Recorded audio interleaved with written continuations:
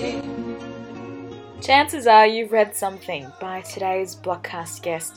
She's been published in a number of journals like Seizure, Going Down Swinging, and is one of the brains behind Canberra's literary collective Scissors Paper Pen. Meet Rosie Stevens, a champion of bed desks as workspaces.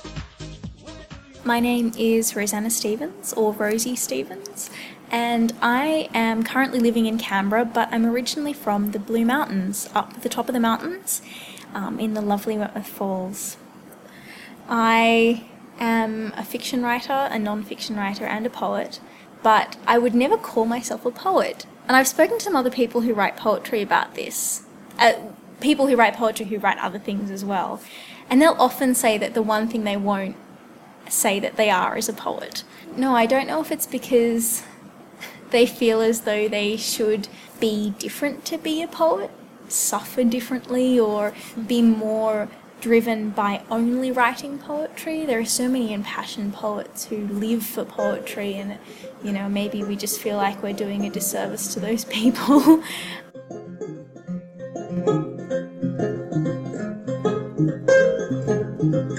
I love beds as working spaces. So many people say that you shouldn't work where you sleep. I think that's the biggest load of crap, because I love sitting on a soft mattress with my laptop on my lap, burning my legs, so I have to put a pillow underneath it. We've all been there. And then eventually your butt kind of goes numb, then you have to shuffle around a little bit, and then eventually you realise that the sheets are sticking to you, and then you get up and you make some food and you go back to bed. The bed just really times your workload for you in so many ways. I love beds. Bed writing has an interesting story. Okay, so really honestly how I got into writing in my bed is because of my undergraduate degree. I was studying at UTS and I was living in the Blue Mountains, and so I would study on the train for 2 hours there to university and 2 hours back, and then I'd pretty much go to bed.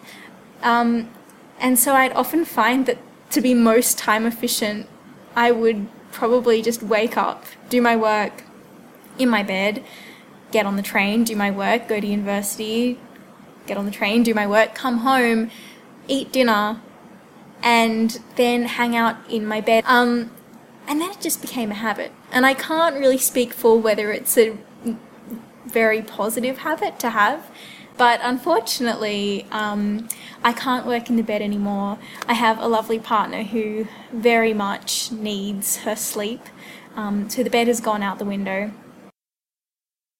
So I work in cafes a lot, and I'll work in my thesis office at the ANU, and I'm dreaming of a desk in a study in my own house at some point in time. Cafes are really interesting because the background noise is often really conducive to writing non-fiction for some reason, and it also puts me in some kind of imaginative lull where I don't feel obliged to be present anymore. I can kind of just get involved with whatever's on my screen. But the danger of a cafe is running into people, particularly in Canberra. The danger of a cafe is you run into people that you know.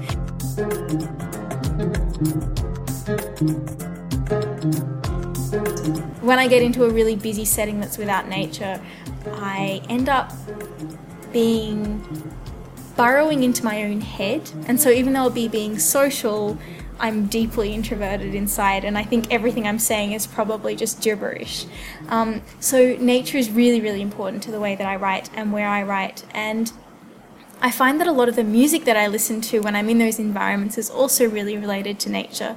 So Ross Edwards is a composer who I'm a huge fan of, and he spent much of his life, and he's still alive, he's a fabulous composer, really fascinated by insect noises and the erratic patterns of cicadas and all these other insects. And a lot of insects he has found start unanimously, and then they'll halt unanimously, but there isn't always a definitive pattern in the way that we know patterns. So we might know a pattern to be 1, 2, 3, 4, 5, 1, 2, 3, 4, 5, and then a stop.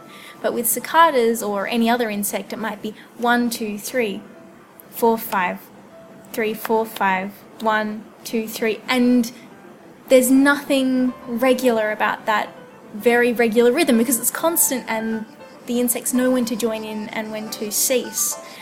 So it's very hypnotic. And particularly with cicadas, I find it both entrancing but also incredibly oppressive because it's inescapable.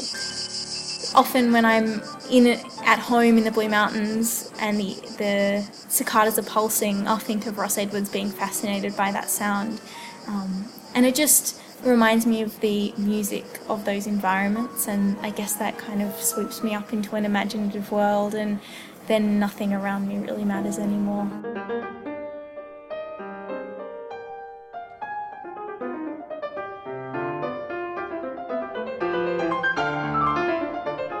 We all have this horrible New Year anxiety. If it passes and you're asleep, nobody cares. You're like, oh, well, it happened. I was asleep. I woke up the next morning. I didn't have a hangover. I'm fine. And now I will get on with the next day. Staying up until midnight brings about this anxiety. You know, who am I going to kiss? Or what am I going to do? Or what am I going to be thinking about? Or what's the first song I'm going to hear in 2014? Or what's the first thing I'm going to say in 2014? So I'd like to try and control that. So in this particular year, I'd gone down to Sydney because the rest of my family had planned to have lives on New Year's Eve and I had not. And my friend Kate, who lives in Sydney, had also not planned anything, and we'd both kind of agreed that we didn't like this whole New Year's concept. So I went to her apartment and I told her my secret way of celebrating the New Year, which is to do something that reflects the year to come. And we ended up talking about the fact that I was a life drawing model, and we ended up talking about that and what she wanted to do in the new year, and that she might want to do life drawing modeling. And she said to me, the one thing I'm really afraid of is being naked around other people. Like, to me, that's always had a really kind of sexual connotation to it, so I find it really difficult to be naked around people. And I said, right, well, we're going to have to bring in the new year naked then.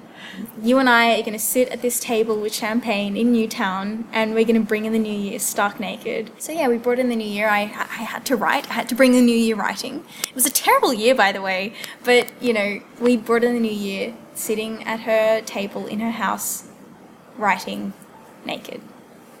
I spoke to my friend about it afterwards and I said, you know, did it actually change the way you felt about being naked? And she said, yeah, because you were okay with being naked. And this is the thing about being naked or doing anything remotely weird. If you do it with conviction, conviction is contagious. If you can do it with conviction, other people will begin to do it with conviction.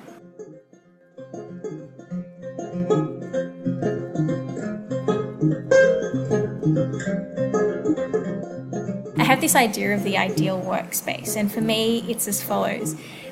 It's a double bed with a single mattress on it, and then all of the rest of the bed space are crates and like wooden boxes that I can put things in. So I can still have my bed space, but I also have my bookshelf available in front of me and hidey hole for my laptop computer, and it's kind of its own cubby house.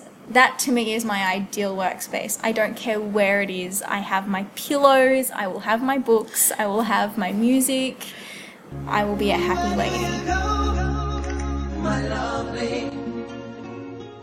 That was Rosie Stevens. Thanks for listening to this Writer's Blockcast. You can stay up to date with all our happenings by checking out our website, thewritersblock.net. And if you have any suggestions, just get in touch.